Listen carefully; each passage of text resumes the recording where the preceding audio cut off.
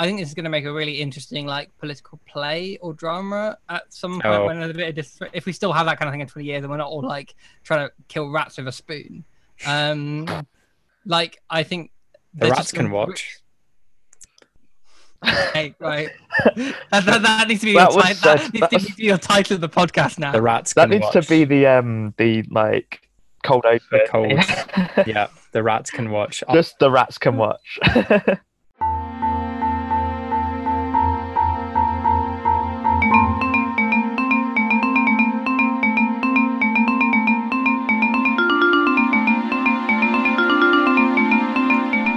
Hello and welcome to this week's episode of the Social Review Podcast. I'm your host, Jasper, at Jasper_CH on Twitter.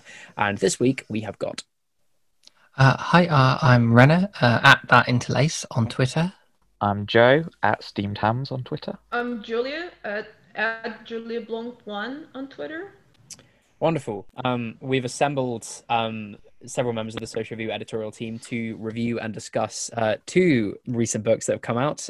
Left Out, The Inside Story of Labour Under Corbyn by Gabriel Pogrund and Patrick Maguire. I hope I pronounced Gabriel's names right. And Owen Jones, This Land, The Story of a Movement. I want to say that's the title. Yeah, good. Neither of which I have read, even though I'm literally staring at my copy of Left Out. But these guys all have, so I'm going to stop talking now, and they're going to discuss and review. Let's just clarify. I haven't read This Land That's yet. true. But all of you, between us collectively, I mean, I've read Left Out. I think Joe's read both. I've read the entirety of Left Out, and I'm halfway through This Land. And Julia, you read all of This Land. Yeah, I read all of This Land. But none of Left Out. Not Left Out. I've read parts of Left Out. Sure. So I guess Joe has done the moderate centrist here. Should have read half of each. Right. So I guess I could talk a bit. I think I could start by talking a bit about Left Out, just because I did do when it arrived, I did sort of quite a long Twitter thread over about a couple of days, where I went through the book page by page and like gave some thoughts on what in each place was. I mean, not try to spoil the book for anyone, but like get kind of, and I think in some sense that tells you something about what's quite interesting about the book, which is it's quite dense. There's just a lot there. The authors have done quite well at clearly getting talking to a pretty large range of sources from lots of different perspectives, all of whom are kind of trying to chime in, giving their side of the story. And because everyone is trying to give their side of the story, they have fairly decently, like, you know, even if everyone's trying to portray themselves in a good light, it's true if everyone's doing that on all sides. Actually, you get a clearer picture of the whole thing, and that's I think the most interesting thing about Left Out. I mean, I read comparable books, which are the two Tim Shipman books. I think he's got a third coming out last year, which were the ones All Out War and Fallout, which clearly the title of Left Out kind of apes. And they're I would say similar books, but about the Tory party in the context of the precursors to the Brexit referendum and indeed sort of the time afterwards. I believe his next book ends at the end of January 2020, which I feel is a bit like, okay, but things have occurred since then, but, you know, putting that aside. And the thing I liked about those books was that, I mean, I don't particularly just agree with Tim Shipman politically, and you sort of have to bear that in mind always with these things, right? Like, you know, everything's coming from a perspective. You things are being presented as what the sources have said, but you might not agree with the sources, etc. But it was really interesting to get a kind of a psychological insight into some of the structures that existed within the Tory party. And certainly I read All Out War back when it came quite close to when it came out, and a name that looms a lot there is Dominic Cummings, and I read that at a time when, I'll be honest, among your average, say, lefty person on Twitter, I don't think many of them would have known quite who Dominic Cummings was, because he hadn't been promoted into that position of power. But actually, if you read All Out War and then from that read some other stuff Dominic Cummings had done, you could kind of predict some of the stuff that would later occur. And so I think the interesting thing about what I might call gossip books of this kind, which try to give a sort of first draft of history sort of thing, and have everyone piling in the sources on each end, is that you can take them read everything that's there, critically engage with what's being said, not treat stuff as fact, not go, oh, this anecdote must be true and therefore I'm going to base my entire political philosophy off it, but just sort of look what's presented there, compare what you already thought, work out if it's going to change it. And I think that can actually be really powerful. So for that reason, I really liked Left Out, because I think it is fundamentally an analysis of a disaster and a failure, which is sad to say, but that is, in an objective sense, what the Corbyn project ultimately was. And whether you were a wholehearted supporter of the Corbyn project, whether you weren't, perhaps like me, not really a supporter of the Corbyn project, but you were quite left-wing, so you were hoping that maybe Labour would win, and that's where I was, as many misgivings as I had. Or even actually, I suppose if you're someone who really didn't want, if you're a Labour moderate, I assume there's a lot of insights here as well. Certainly, they didn't come across as people who don't fuck up. So it's like, I think people should probably read it because it gives you a slice of insight. I'm quite interested actually to hear now about the This Land, the Owen Jones book, because of course that gives you a different slice. I just haven't got around to buying it yet. And I just think getting a different perspective is really useful. I think as long as you then go away and form your own opinions based on that, rather than just kind of taking the book's presentation and taking that verbatim. That's not to say the book is presenting a deliberately biased perspective, but like the inevitable. I mean, a weird thing that happens in Left Out actually is John McDonnell is in it, but I don't think they could have talked to John McDonnell, many of the people who are in his direct team, because the overwhelming feeling you get is that he just appears in the book, does some stuff in a slightly Machiavellian way, and then disappears. You mentioned that he was the McCavity. He's like it's like McCavity in Cats, But when you go to the scene of crime, McCavity's not there. The book's quite ambivalent in McDonnell, who, I mean, to be clear, I've read Stephen Bush's review. I mean, he is very critical of McDonnell, and rightly so, which is that McDonnell is actually, he's not particularly a nice man. He is very tolerant of like really quite crank elements in the Labour Party. And it's clear that he doesn't have a moral objection to, say, the anti-Semitism crisis. But I think he is a much more politically hard-nosed person. And you just got this... So the book has this weird sense of him just appearing, rolling in, batting something with his paw, rolling out again. I feel like I didn't get the whole picture there. I think that's quite interesting, actually, because, of course, McDonnell is still on active manoeuvres. I don't really predict that Jeremy Corbyn is going to make actual waves within the party going forward. I think he's going to be a figure to some parts of the left of the party, but you get the impression when you sort of see McDonnell in the news saying stuff or making some speech or just saying fuck landlords or whatever at conference, that this is still an active political figure. And I reckon that's part of why actually he and probably the people closest to him weren't willing to just massively talk about his inner life, because unlike many of the figures in the book, the independent group lot, many of the people at the top of the Corbyn project, he is still within active politics doing stuff, and I sort of felt that loomed large over it. The other person who's like that is Keir Starmer, where again I think very clearly the people, because the book was being written in the context of this year, and the team that's formed around Starmer have mostly, I think, closed ranks. I mean, and understandably so. They would like the Labour Party to succeed. They won't want to be briefing off the record to someone who's going to present a picture of them. So you do get a picture of Keir Starmer in this. So some kind of interesting anecdotes, some stuff that's slightly revealing. But again, he feels like quite an occluded figure, as opposed to say, take the central kind of figure in the book, Jeremy Corbyn, who I certainly think been left out. All his character flaws, and I'm specifically saying character flaws here, are kind of laid bare. And I think the book is really strongest. I mean, it almost presents this as a thesis. So it's sort of primes you to think it. But I actually, just based on its description of events that occurred, you feel like it's a thing the authors have naturally come to, which is that he is quite an indecisive man.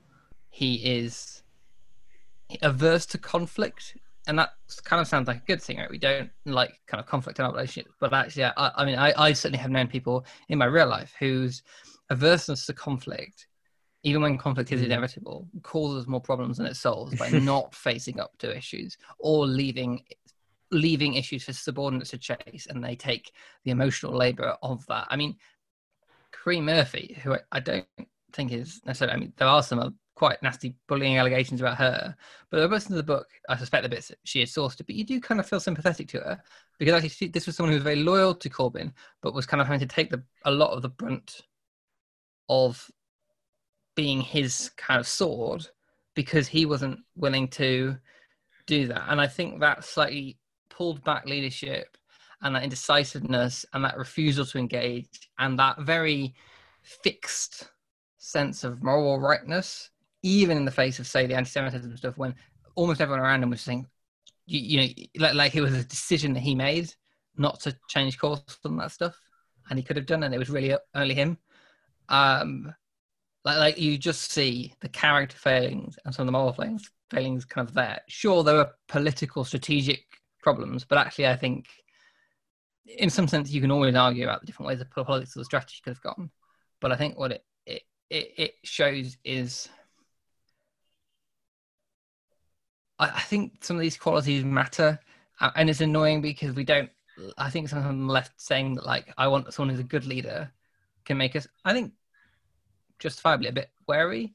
But like, there are some skills associated with leadership. You can learn them. They're not fixed or inherent, but you can learn them. It's quite hard to learn, and it's not really clear that Jeremy ever did, or actually, crucially, wanted to. I was really struck by what you said about the absence of like figures around McDonnell in Left Out, because I think that's definitely true. I think the other big absence I felt was sort of Diane Abbott. She doesn't really crop up much at all, and she had a really interesting comment on Twitter. It was one of the most interesting things that I think a sort of socialist campaign group people around Jeremy have commented on the record about McDonnell and the split between McDonnell and Corbyn, and comparing it to the split between McDonnell and Livingston. And I'd really be interested to hear exactly what's gone on there and what she meant by that. Yeah, so I have seen some criticism of the Left Out book, not by some on the party's left, but it's just general, which is to say that actually a lot of the book, like the people who do appear in the book, are often white and often men, and it's their perspective. And actually, behind the scenes, there are a lot of people, quite senior people like Diane Abbott, or just regular staffers. Who, I mean, there's quite a shocking chapter actually, which is about a aide of Corbyn's who essentially had a torrid time with trying to get security clearance for Parliament because she had some relatives who were up to some dodgy stuff, which shouldn't preclude you from security clearance. But my understanding of these things is there are ways to sort of to disclose that kind of thing in a way that means that they're not going to have a problem. And then I think maybe the advice she got wasn't great, but it feels, I really felt for her. This is in this line as well. Right, I'm interested in the perspective there, because it honestly, the way it reads is, I just really felt for her. Like, okay, I think she's maybe made some tactical errors here, but like, she's essentially, I mean, she was feeling like the system was Islamophobically motivated against her. It's, from what's presented in Left Out, it's really hard to sort of argue with that perspective, and I wouldn't want to. Yeah. And it just feels pretty bloody miserable, to be honest. And that's actually one of the things when she was very loyal to Corbyn, and he was kind of giving her support, but he wasn't I mean, something that, say, to compare to something that Keir seems to be quite keen on, for the most part, is this idea of, like, which I think maybe comes from he had experienced this kind of stuff in his previous careers, of, standing up for your staff. And it's sort of, it was this weird thing where Corbyn was kind of both clearly on her side, but also not really standing up for her, and kind of, when people would complain about her, he kind of fired her but felt bad about it. And it's just that it felt really horrible. Like, if you've decided that you have to fire someone, then at least have the courage to talk to them about that, rather than sort of putting them at arm's length because actually you feel really guilty. And that really left a nasty stain in my mouth. But yeah, and I think there are figures like absence of the book. I assume Diane didn't want to talk, not because I don't know how. I mean, I don't get the sense that she's really a kind of a Machiavellian political operator. I mean, she's clearly she's a savvy politician of many years. I assume she'll continue being in the party as long as she wants to be. But I didn't get the sense that she was left out of the book because she has active plan. Like, I sort of get the impression it was either because they didn't feel like they had to talk to her, or she just decided no. And I got the impression she has personal loyalty to Corbyn, in the sense that often there are figures in the book who are loyal to the project or the abstract ideal of getting a socialist government, and then there are figures in the book who are loyal to Jeremy. like for instance, I mean, very understandably, his partner, who and I mean, there are some stories on this which are being much criticised, but I don't particularly like Jeremy Corbyn, but like if I was married to him or I was a long-term partner of him, I probably would go to bat for him all the time. I feel very loyal to him. That seems pretty reasonable. And I sort of feel like Diane is kind of that kind of. I mean, she's known Jeremy a long, long time, and I almost feel like maybe she felt some of that kind of protectiveness towards him, and that's possibly why she didn't contribute. But I don't know. What were your thoughts, Joe? No, I mean, that is the thing, isn't it? Like, we are talking about people with personal relationships as well as political ones, and there's going to be different levels of loyalty there. Yeah, I certainly felt like that perspective would have been an interesting one, because there seems to be some sort of beef there with McDonnell, but obviously post sort of 2017, Diane and McDonnell were sort of on the same side in this sort of split. Yeah. So another thing I wanted to say about the Islamophobia episode of this staffer is that this is one of the bits where Kerry Murphy comes across really badly, like almost to a degree. I would say Islamophobic herself, but just really bullying. Yeah. Like really and very. Yeah. It's very. It's as I say, like there are bits of the book which portray Kerry Murphy in a positive light and make you think, oh, I feel sorry for you. But again, I felt this with most figures. I can feel sorry for people pretty easily, but I don't actually have to like them. And this chapter really made me dislike Kerry Murphy because it was really laying out that kind of bullying. She said some stuff that I think was Islamophobic. She was certainly not compassionate. I can't remember. She allegedly says that, like, it's interesting because this is one of those stories that show up in both. And in this land, I'm not quoting exactly, so like, I think she says that the aide is either in ISIS or her brother is in ISIS. Is like something like pretty wild. So I believe the claim in Left Out is that she has. I don't really get So the claim in Left Out is that she has two brothers, one of whom is a journalist of some kind, has gone off to Syria to report there. Yeah. And she does have a brother who it is alleged, I believe, went off. I mean, to Syria to go and fight for not particularly nice people. Okay, I mean, like we all have family members we don't particularly like, and we might feel affection. Yeah, exactly. She didn't disclose it. I mean, like basically, the mistake, the really awkward meeting is basically they called her in. The parliamentary security people called her in for a meeting and said, "Do you have anything else you'd like to tell us?"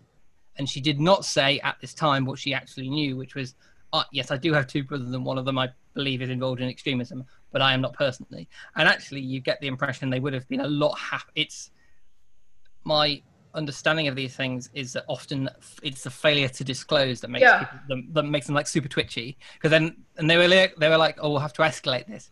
I mean, I think there's a mixed thing because it's not like those officers were, but I think that the bit that's strikingly Islamophobic maybe about the whole system is that basically then all of Corbyn's staffers who, to be quite frank, had like not white sounding names, started getting like flagged up for extra stuff, and it's really weird because that whole chapter's interesting. Also, the same staffer gets a bit where she essentially gets into a meeting with the head of MI6, and like arguably this was unprofessional, but also I have to say I was entirely on her side here because she basically like gets to meet the head of MI6 and basically goes, "You should sort out far right extremism." And I mean, who amongst us, if we had a chance, would not say something like that? So I couldn't really be like, yeah, this was bad. But I mean, this is kind of the unprofessional conduct that gets her fired. Yeah. And like, I guess maybe, but like, it very much feels like Kerry was seeing her as a rival because she was loyal to Jeremy,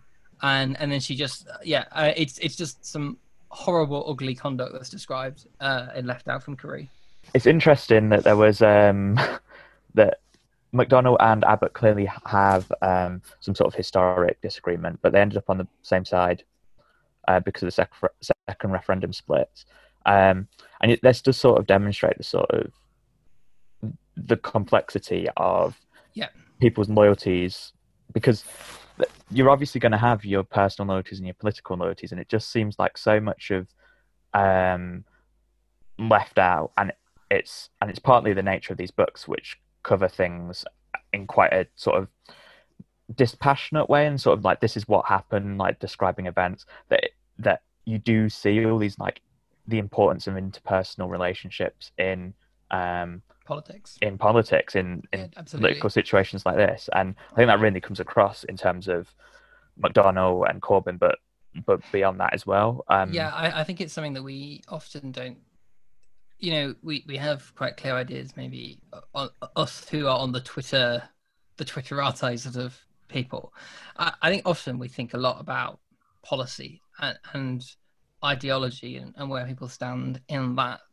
But I think it's probably safe to say that interpersonal relationship, like there are people I really don't like. I think are horrible people on Twitter. But if we sat down and compared what our political beliefs are, we'd probably we agree on those stuff.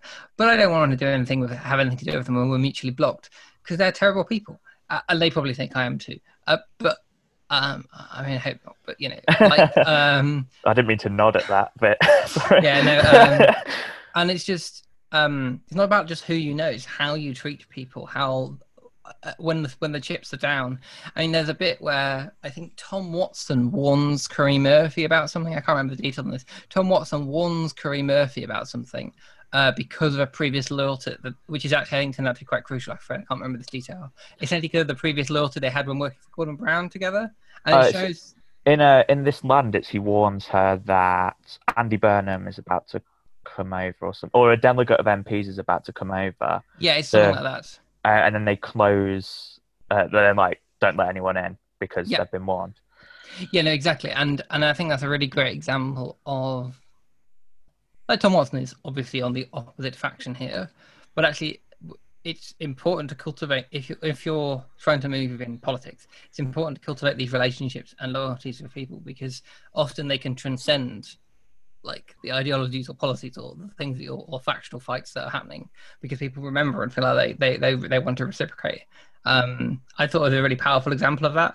Like it's just and you never quite know when these things are going to come up. And as you were saying, it really shows the complexity that anyone trying to spin anything as a narrative of those X versus Y or anything like that is just Do you want to talk about This Land a bit? Because I feel like we've had me talking about Left Out for some time.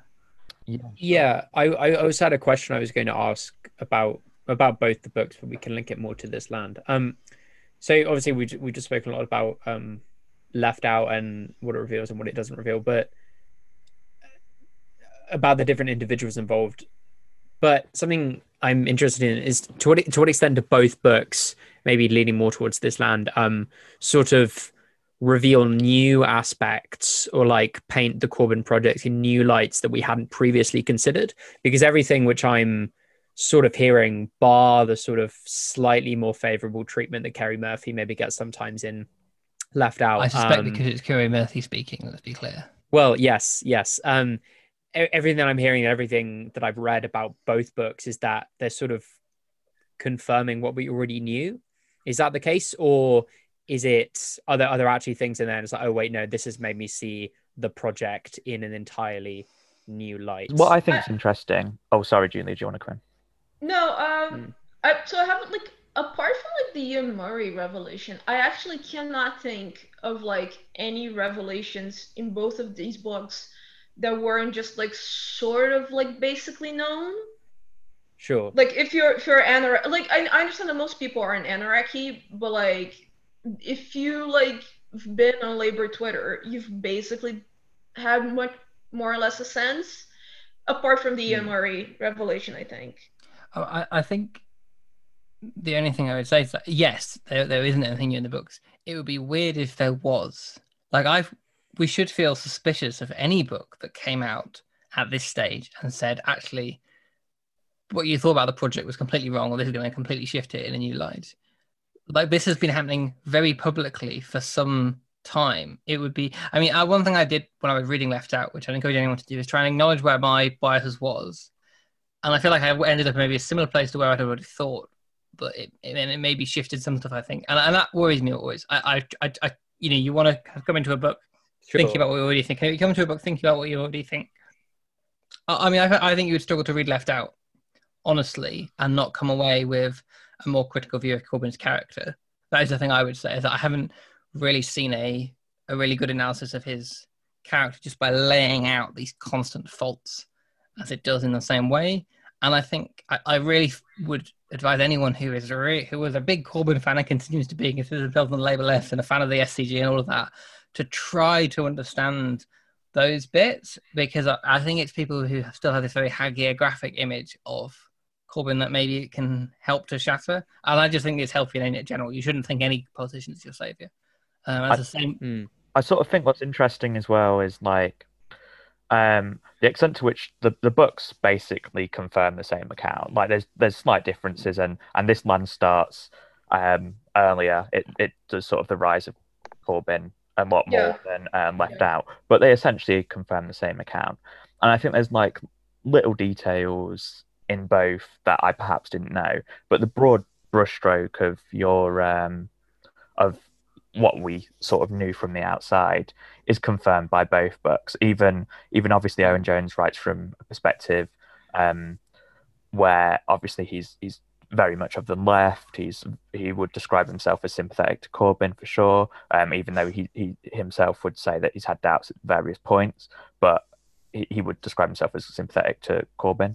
And I think even his book confirms a lot of the criticisms that we've all had from the outside anyway. It's just it adds little details that perhaps we didn't know, and it's quite interesting to see people properly lay it out in on the record quotes. That's quite a useful exercise, I think, because then we know exactly what people were thinking.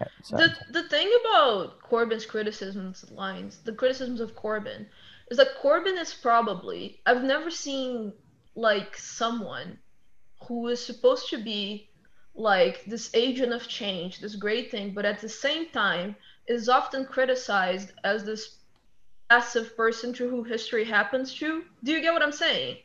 Like people often criticize Corbyn not as if it's like he's not an adult. Like a lot of the time there is this, and I think it's because, you know, he's older, there's like a whole fragility there, and he's constantly attacked and people feel closer to him because of that. Sure. But like one of the things I think is surprising, I think, and from extracts I read of Left Out and from this land, is that like in several points when you're reading this, you go, this is a man with agency. Like, you know, like at several points he could have gone, no, I'm not going to do this. He doesn't execute that agency. But it's almost like he's painting himself as someone that history happens to, because he doesn't involve himself in discussion. Right, exactly. There's that anecdote where, but like that's what I think like the criticism that like I feel like it's like people don't get at this criticism, and I feel like both of these books in a way sort of like address, though maybe not as directly, or maybe like because it's not their proposal, they don't say it, like the refusal to act is action itself. Yes. Yeah. Well, like I mean, and this is like very telling on anti-Semitism, and I've been thinking a lot about this, and I think this land is like, I thought it was a really good book. I thought it was like very well written. I thought it was very like involving. I thought it had like a very like degree of honesty and empathy to some of its people. But I think like the thing about the chapter anti-Semitism where I stopped and went, okay, yeah, this is all happening because of this and that, but like Corbyn actively makes the choice of not acting. Yes, like he's not the reason why he doesn't do it. It's not like it's less because of the things in his heart or the issue of morality. Is because in the end he makes the active choice that causing the suffering, causing this anguish to the Jewish community is less important to him than the political project that he wants to lead. And I think this is a very important thing. Well, actually, I think it goes beyond that. I mean, I found the equivalent chapter Left Out really upsetting to read. Like it's just hard reading. And a lot of it is. I found the chapter about this staff that I mentioned before sort of similarly so. Just I think that some of the bits where there's a real personal aspect to it rather than just kind of maybe palate intrigue and people running around Westminster. So the anti-Semitism chapter Left Out is really hard to read, which actually means I found it hard to think about particular details because it was just, it was difficult to read. But one thing that is, I would slightly disagree in that the portrayal of something left out is that actually this is a moment where he did have agency. Because actually, the correct thing for his political project was to make his compromise and just, okay, yes, I mean, you should say people shouldn't support the IOH. I'd do a definition of all its examples simply for political expediency. Yes, I agree. But actually, even for political expediency points of view, which literally everyone around him was shouting at him and telling him the correct decision was not what he did. And at every point then, he didn't actually decide the thing for the project. And I think this is the thing that's the most revealing, right? It wasn't for the project. It wasn't to get Labour elected. He just really believed that the right thing to do was to take actions which literally everyone around him was saying, this is causing anguish, this is causing hurt. Yeah, but like that's what I'm saying. Like it wasn't like a thing like if he could compromise the political project on that belief, on the things, on taking action anti-Semitism, then it would not be the political project that he wanted to pursue. And right, but it was, and actually then and it could be like, oh, but it would be better, it would be more electable, but it would not be the one that he wanted to pursue. And I think this is useful because like we had the whole kerfuffle yesterday with the votes, and we're like going like, oh, but it's because it's a cultural war trap. No, guys, it's because in the end, leaderships make choices and they decide that they're going to cause this anguish and hurt and these problems because they think it's worth it for the political project that they want to pursue. For the context of the tape, we're recording just the day after Labour have abstained on the second reading of the Overseas Operations Bill. A decision which I think literally no one understands because they are very clear all their speeches and everything they said is like, we're against this because it supports torture. And they all troop into they go into a lobby. There's no lobby and they all abstain. It's like what games are you playing here, guys? Either you are unequivocally against torture and war crimes and want to make that illegal because people shouldn't be given amnesty simply because they happen to do crimes in the if you're playing games with the second reading, then why are you sacking PPSs for it? If you call the bill unconscionable, I'm not saying this because I want to make a criticism of Keir Starmer, but rather because I want to make a criticism of like what a leadership is. Let's get a guy that like everybody like I'm unimpeachable in loving him. I love Ed Miliband. Why did Ed Miliband make that like controls on immigration mug? Because in the end, although he's a good person, I truly do believe he has a good heart and he wants to do good things, he thought that the anguish and pain that mug may cause migrants was worth the political project that he wanted to pursue. Yeah. And that's the same thing with Corbyn, you know. He thought that he thought that the hurt and the anguish that it caused the Jewish community was worth the political project that he wanted to pursue. Well, so the distinction I make there, as I say, is that I don't really think that Ed Miliband truly believed in his heart of heart that this was the ideologically correct thing to do, and that's why he wanted to keep his project pure. So I feel like the motivations are slightly different there, but I do think your general criticism is right. That actually we shouldn't like overthink criticisms of leadership, and whoever that leadership is, we should actually just judge them on the actions, even if those actions are inactions that they actually take. And I have no doubt that Keir Starmer's leadership will continue to do things which I and many other people hate, and occasionally they'll do things that I quite like. But they have agency in that. And Corbyn's leadership had agency throughout the thing. I mean, especially after they had full control of the NEC, full control of the party structures. I just think it's unhealthy to try to keep excusing why stuff happened. Because things happen for reasons, and probably those reasons are quite tied up in who's leading the party. Sorry, go on, Joe. I think what's quite striking as well is if there's the anecdote that really sticks out as sort of summing up Corbyn's leadership on almost everything else, apart from anti-Semitism actually, is the bit where he's sat in a meeting and they're arguing over different interpretations of his words. So he wasn't making himself clear, but he did make himself clear on anti-Semitism. He made himself clear and he didn't move. He didn't want to move. That was the one thing that he did actually. When you read Left Out, it's like you know that meme which is like I sleep real shit, and it's literally that literally the only time that he got fired up was this one issue about other issues. It'd literally be in a meeting about other issues where he's made his point and then opposing sides in his team are arguing about an interpretation of his words and he's saying nothing. Right, and that's bizarre, isn't it? Because like if people are in front of you arguing what you meant and you're physically there, but he's just like, why would you not say, hey guys? I mean, it reminded me of, I have, for my sins, worked a little bit in the private sector. I think this happens in the public sector too, but management culture is a bit different in them. But I think probably if you've been in work for any length of time, you've probably encountered managers or figures who are a bit like this, who are kind of who just sit back and let people and it's bad management. Like, like, I'm not saying okay, I appreciate like telling a socialist to read a management book is a little silly. Like, it's not going to help much. But like, there are ways to like help manage a team of people. I don't think that's going to be true even in the socialist utopia, or hopefully in a non-hierarchical, non-coercive way, of course. But like getting how to organize some people and help them do a thing, an interpersonal relationship. So it's a really hard thing. And actually, I think it's something that, I know parts of the left, the non-parliamentary left, the sort of, I know people who are in that kind of extra-parliamentary protest, sort of slightly more, shall I say, bottom left of the political compass sort of people. And they're often not always, but often a lot better at understanding some of this stuff about interpersonal relationships and healthy dynamics and whatever. Because actually, if you're trying to build that kind of movement that they're trying to build, it's sort of essential from the ground up. Whereas people who might take what I might call a more top left, making a lot of Stalin memes sort of perspective, kind of, if that's where you're politically coming from, maybe you don't really believe it matters if you're nice to people, because that's not really your intention anyway. I find that kind of interesting. Because, I mean, personally, being the sort of woolly hippie that I am, I do think controversially that being nice to people is good, but also part of being nice to people is being clear and honest with them, and don't leave them to sort of just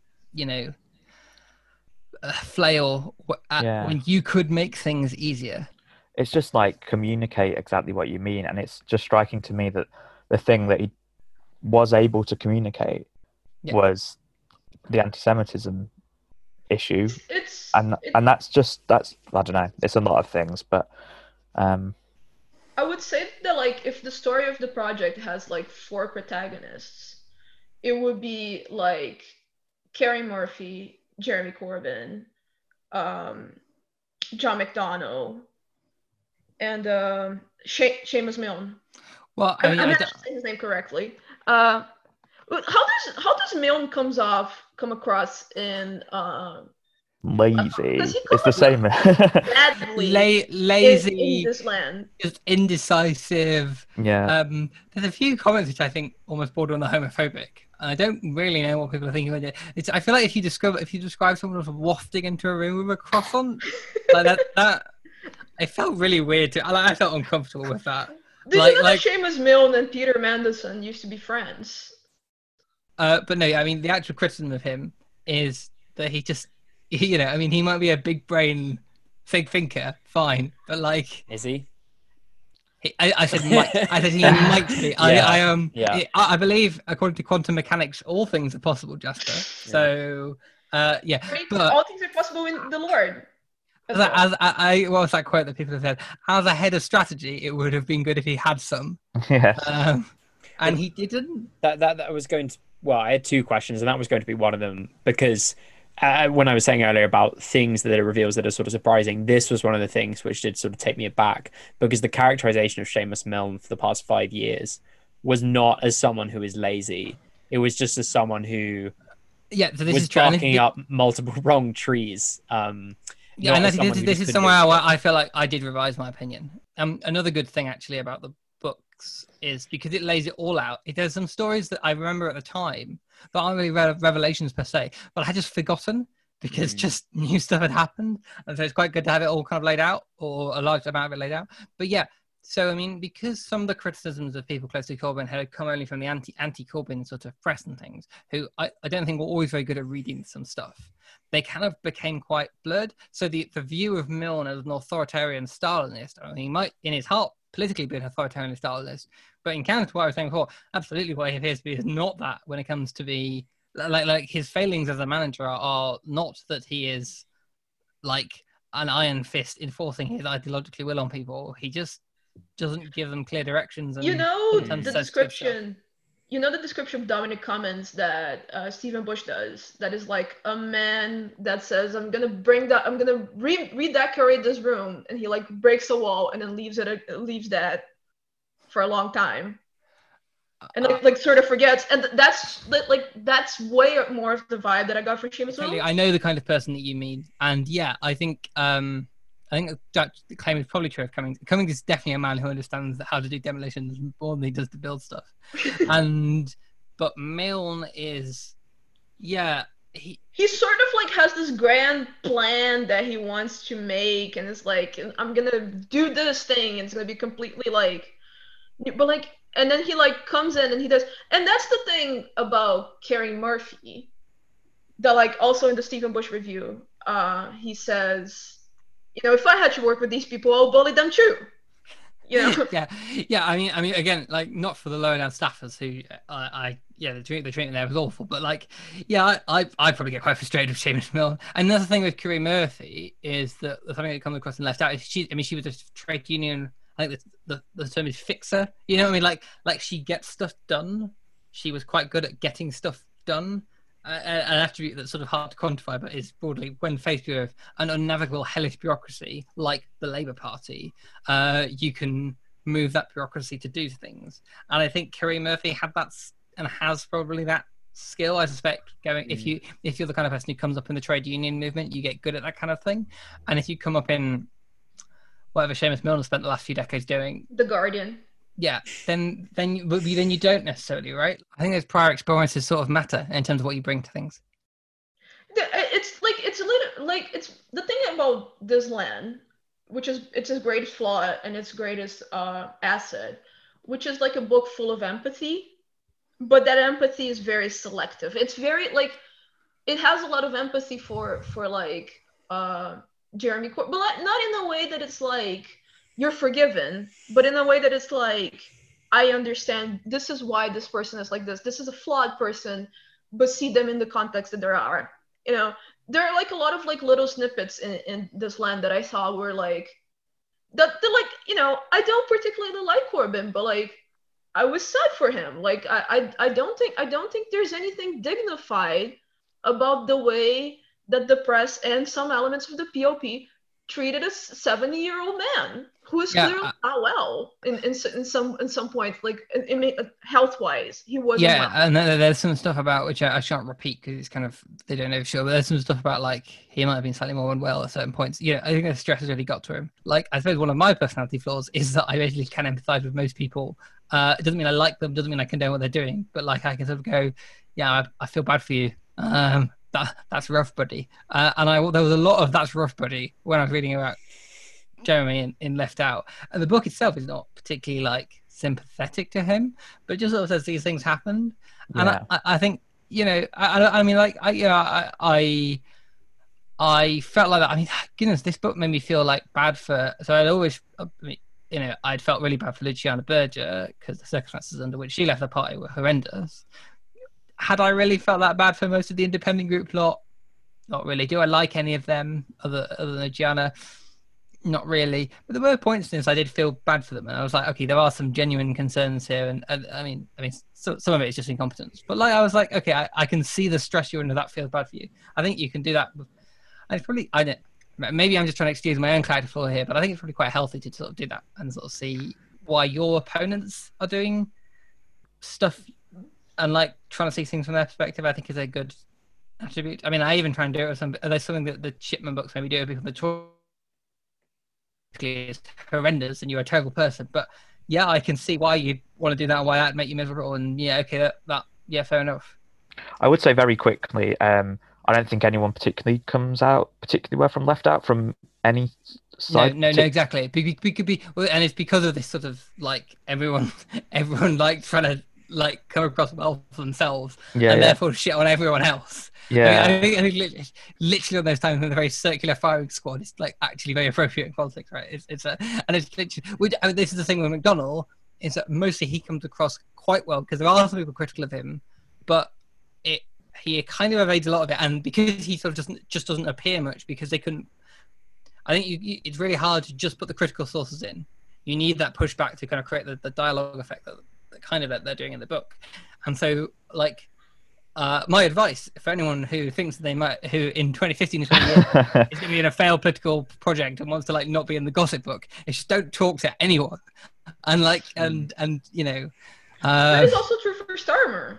That's Starmer also, like, in this land, he doesn't come across well per se, but he clearly doesn't come across as a plotter who is trying to like bring down the labor. Like, he comes across as a guy who is trying to, like, you know, make connections and such, but like not in a cruel way, more like, you know, he was trying to do his job. His job was like basically to fight a position that was acceptable for the Labour Party and also keep alive the possibility of being leader sometime. Yeah, either pragmatic and savvy political operator with decent skills who made some questionable choices at various points and arguably had a bad Brexit policy, but was, you know, he was pretty hemmed in by stuff that happened.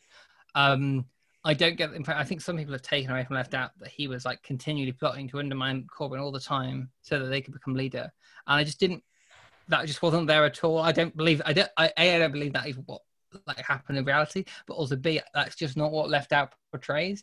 Even some of the early feelers that were clearly happening among people who like. I think there's this weird idea that somehow up until the actual failure of your political project, you can't anticipate its failure, which I just don't get. Like, actually, let's be honest. I think even early January in 2019, or even before that, I mean, I would say it was after the sort of summer of 2018, the whole anti-Semitism, that summer of anti-Semitism where it got really nasty around the AHA decision. And it comes across in the book is that actually almost after that time, that was when Corbyn was kind of broken and done, but had to keep going. Anyone sensible and a savvy political operator like Starmer could probably have seen. Doesn't mean you're not going to. Yeah. Not give you all. You're not going to try to get Labour to win, but you can see where this is going. And and clearly, I think that's what like people like RLB and probably Laura Pidcock will kind of start to measure up the. Yeah, no. Is this confirmed in Left Out? Because in this land, Laura Pidcock is explicitly mentioned as someone they were lining up. In Left Out.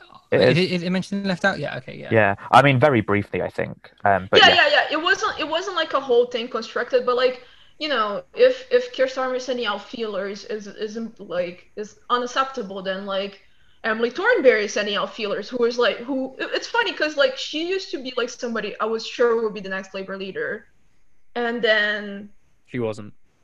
Yeah, then she wasn't. Yeah. TLDR. I mean, it seems like to me a case of book that I read confirms everything which I already thought. Well, so I find a sort of wrap up question which I had, which touched on several things that you've all mentioned throughout this about Corbyn's character flaws of being very indecisive with regards to his leadership. He's basically Hamlet. Okay, Corbyn is Hamlet. Okay. Well, no, I mean, okay, but actually, in all seriousness, he is Hamlet. Well, because I mean, okay, I have never actually read all of Hamlet. I am not a critical journalist, but like Hamlet's basically about a man who's not very decisive, right? That's what it is. That's all. There's no more analysis needs to be done. There we go. Literally analysis solved. Fair enough. But, right.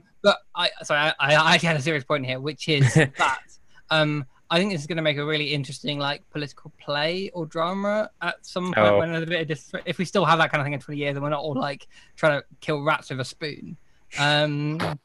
Like I think the rats can watch.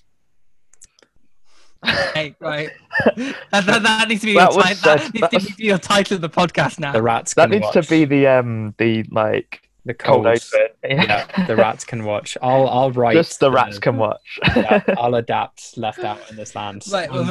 This is such a nice thing to like the testament to the end of political project. But yeah, I think there's a lot of rich character drama here that a skilled playwright could do a lot with. That's what all I'm saying. Thank God we got one in our midst. The rats can watch is that like it was my like overwhelming feeling about the Labour Party once. I read this book like on an airplane while I was having like a prolonged anxiety attack because I hate like flying, and like by the end of it I was like so depressed I forgot to be afraid because like because like the thing about the Corbyn project is like Stephen Bush has this line. He says everyone in the Labour Party deserves to come across badly, and they all do. And like I don't feel like we've made like any significant strides. I don't feel like we've basically like we've lost the war in the sense that like we, the soft left, lost the war during the Corbyn years and now, but also in the sense that like everybody who has any preference to anything that's not the Tories has lost the war. Nobody has won this, and we haven't even won a way to be nice to each other afterwards. So like it's literally the rest can watch. You know, like it's like I had really hoped. I don't know why I thought this might happen. That after the defeat of Corbynism, it's not something I was like wishing for because I wanted Labour government to win as much as the whole thing had massive flaws. I just didn't want the Tories to win. I really thought afterwards maybe there'd be a sort of sense we could kind of come together, but I actually now believe that to be impossible. Yeah, and another thing you said about Carrie Murphy, that Carrie Murphy has experience. It's like when you read these sort of books, the impression that you get is that it's a poison system. That like these people have experience in being horrible to each other, and the only thing they know how to reproduce is being horrible to each other. Caught in an endless cycle of pain. It's like literally, you know, like that poem, you know. Man hands on misery to man deep in black coastal shelf. Yeah, they fuck you up, don't they? The Labour Party. Well, so this links with what I was going to ask. This is sort of like tie in all together question, which we probably won't be able to like fully debate in this time, but like might be able to bring some strands together. So we talked a lot about Corbyn's character flaws. He was indecisive. Rana, something which you were talking about at the beginning of this podcast, which is quite interesting, was about how, and which I agree with, is about how there is sometimes a very instinctive dislike on the left when we say like, oh, well, you need to be like a strong leader, or you're like, you need to just show leadership. I think strong leader, I think, is distinct from having leadership, because you can certainly be a good leader without being the thing which traditionally has strong. I think maybe strong leadership is the only way some people know how to be a good leader, but yeah. Sure, yeah, okay, that's a fair caveat. But just like, I mean the sort of like political reality that if you are leading a political party, then you as an individual matter, and your individualism matters. And at the end of the day, all of politics is ultimately about somebody needs to make a decision. Who is going to be the one to make that decision? It should be the leader. Sometimes it's not for character reasons, but it should be the leader. And that politics, as well as making a decision. Well, I mean, I think there are visions of politics which are not like about a leader at the top making a decision. No, but you need effective. You certainly politics. I agree that politics needs to have effective ways of making decisions in good and timely ways.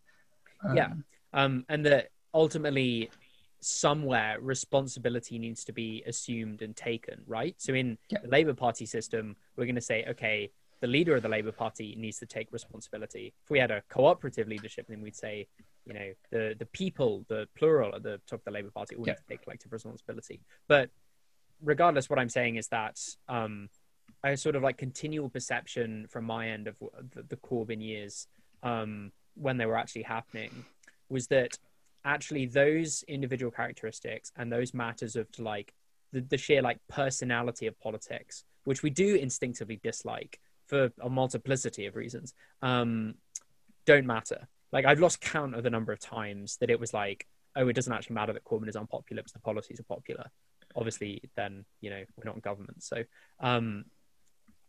did you guys get the sense from either Left Out or This Land or both that while the Corbyn project was happening, there was a sort of internal dismissal that character mattered, that those interpersonal relationships mattered substantively, that individual matters mattered, and instead that it was just the ideas, the ideology, the policy that mattered? Or was there a growing sense as it went on that, oh wait, no, maybe it is a problem that we have a leader who doesn't seem to be able to make decisions, who doesn't seem to be able to take responsibility. Maybe it is a problem that we do all kind of hate each other. Maybe it is a problem that the public don't really seem to like us as people. So the thing about I think if there's one thing we can put to bed from 2019 is that like popularity matters. Having a leader that people liked is not everything, but it matters. And you can be like, oh, that sucks. Yeah, it sucks. And that matters. No, if you're Hillary Clinton, like super centrist, or if you're Jeremy Corbyn, if you're super unpopular, it's very, very hard to win an election.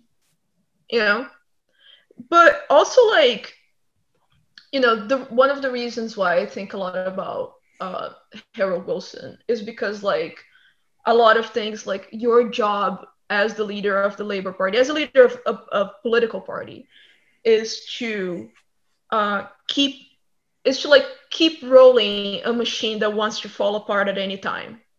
And so like there are institutional problems with the Labour Party, like where the culture is bad, the people don't like each other, a lot of the people in the POP are entitled and annoying in all sides, and people are petty. It has a lot of these problems, but it also it has like a media environment that seems to like be programmed to make everybody crazy. But there's also if you put yourself forward to be leader of the Labour Party, your job is to deal with that. And I'm sorry, it's really hard. I'm sorry, it sucks, but like it matters. You have to do it. Yeah, that's basically my position.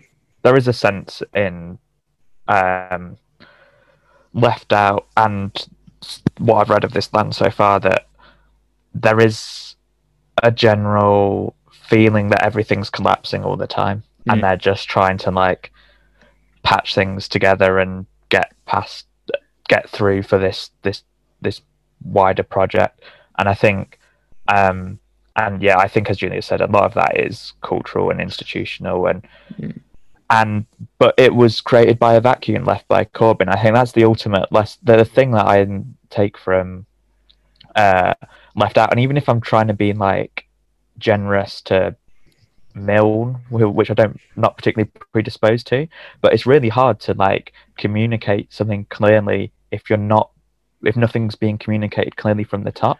So ultimately, I think the responsibility lies with a leader who left a vacuum by not providing that decisiveness and not providing that clear communication to his immediate team, and then that's where you get all these other problems start to lead from this point.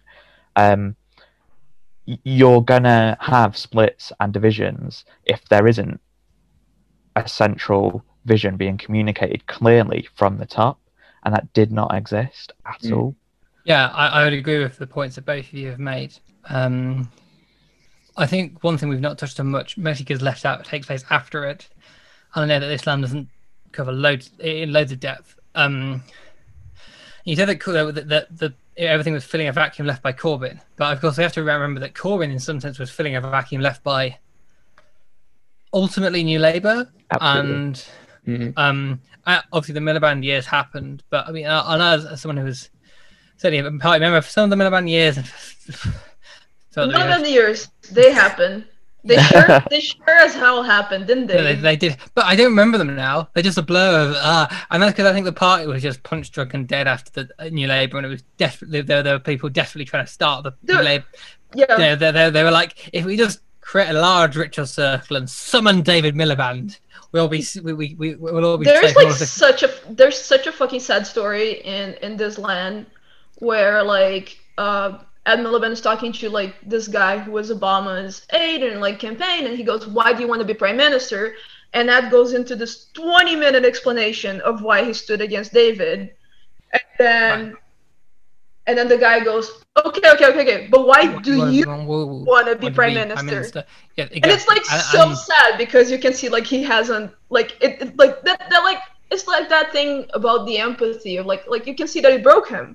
Yeah, exactly. And I think in some sense, I'm not sure Corbyn could tell you the answer to that question perfectly as well. But I think in some sense he would have a better answer to it than Ed. So I think the thing is that the impression I got was that Corbyn got elected kind of off the back of who he is, because that who he was and his personality and his sort of slight pacifistic nature and wanting to please people probably did ultimately get him on the ballot, which is something we should sort of note, is that when people talk about John McDonnell as a possible other leader, okay, there are reasons why that's incredibly flawed, which I think Stephen Bush has laid out, namely his tolerance of crank groups. Like he wouldn't have been a moral choice, but actually, like, I think he did not have the reputation for just getting on with people, so he probably wouldn't have got on the ballot. Yeah, he was. And actually, Jeremy Corbyn had a sort of I feel like basically a lot of people who'd been maybe passively involved in things like the anti-war movement, and he was sort of a figure. And maybe people didn't know the problems with him, but they sort of knew him, and he could exude that aura, and that's part of why he was pulled in. But you really get these, and then there was the unexpected, in some sense, certainly for me, the success of 2017. But you got the impression that no one really knew exactly why that had happened, and certainly it certainly wasn't because like the party machinery was trying to help them make it happen, as the book covers, and I think it has been widely discussed. It was a whole mess of things, and I think trying to recapture and improve on 2017 is what a lot of Labour politicians seem to be thinking about nowadays, because whatever happened there, they want that to happen again and better, so that Labour get a majority, or at least they can form a minority government. They don't want 2019 to happen. So much of it, I think, was about, like, in 2017, Jeremy Corbyn was one of the most popular politicians in the country. In 2019, he was like one of the most hated politicians in the country. Now, you can say, oh, that was just media smears and they demonized him. I don't agree, but you can say that. But that does still matter. We if you want the left to get political power, you're going to have to deal with the fact that, like, they will try to make the right and people who are maybe not engaged in politics hate the people who are leading the party. That demonization happened with Ed, like, horrendously. The stuff that he got was horrendous. And it will happen to a degree with Keir. It's why I really think the people on the left who are kind of feeding now of Keir are really chasing a dragon that they do not want to find the end of the tail of. But also, that's the thing that, that's the implied thing that Owen Jones never said, but, I feel it's, heavily implied. The Corbyn project had the plan not to be a manager of capitalism, not to be a reformer of capitalism, but to, literally uproot capitalism and rebuild Britain. And they couldn't handle, day-to-day stuff. Though, if you accept that it's going to be an uphill climb all the way, if you're left with clear, but because at some point, and I hope to goodness it is a less toxic form that has no dodgy links to people and all of this kind of stuff, that doesn't have those flaws that the Corbyn project did. But at some point, it seemed quite likely that a left part of the Labour Party might well end up in charge again. I don't know when that'll be. I think it'll certainly be a long time, but it feels like it might happen. If it happens, and whoever it is who gets it when the pendulum of time swings to them hasn't learnt any of these lessons, which it feels like those lessons weren't learnt from really the last kind of time this happened. I mean, not that the flaws in, say, the 80s were the same, just to be clear, but some of them were, and those lessons weren't learned. And if we can't learn the lessons again, I mean, what does that say? And I think, if I might say one thing, I'm on the Open Labour National Committee. We had this isn't just a plug for Open Labour, bear with me. We had our rally as part of a fringe conference the other day, and I'll be honest, it was one of the happiest things I've done in the Labour Party in ages. It was just a great rally, lots of people talking positively and innovatively about left-wing progressive ways in which we could push it forward in the Labour Party. We kind of accept that maybe it's not that we're the strongest political tendency within the party, because the leadership are sort of dealing with lots of other forces and are much happier with the right than we are. But it was I think something that I really like, the reason I continue, the reason I'm on the Open Labour National Committee, the reason I think Open Labour is an important organisation, is because we really care about things like culture and safeguarding, and we don't want the party to be a shit place to be for everyone, but especially, Julius Bush putting out the rats were all here. So we're all the rats have moved, and that was just a really. It just felt really positive, and I think if a political party or any project is to have any future, we joke a lot about the Labour Party feeling like utter hell and shit to be in and making people really depressed, but it obviously shouldn't be like that. That shouldn't happen, and either you conclude that that's inherent to it, it will always make you feel like that, in which case probably you should find something else to do with your time because it's not particularly healthy, or you find there's spaces which are of people who are trying to change it, and certainly for me that's what open labour is. So actually I'm not just mentioning it off the cuff, just because I really feel like the counter to that kind of vacuum and fear and factionalism, whatever, is the kind of politics that I feel about. I feel very good about, and I feel like comes out of organisations like Open Labour. Sure, there are other people in the party who feel like this, who don't align with Open Labour for one way or another, but that's certainly like what we're there for.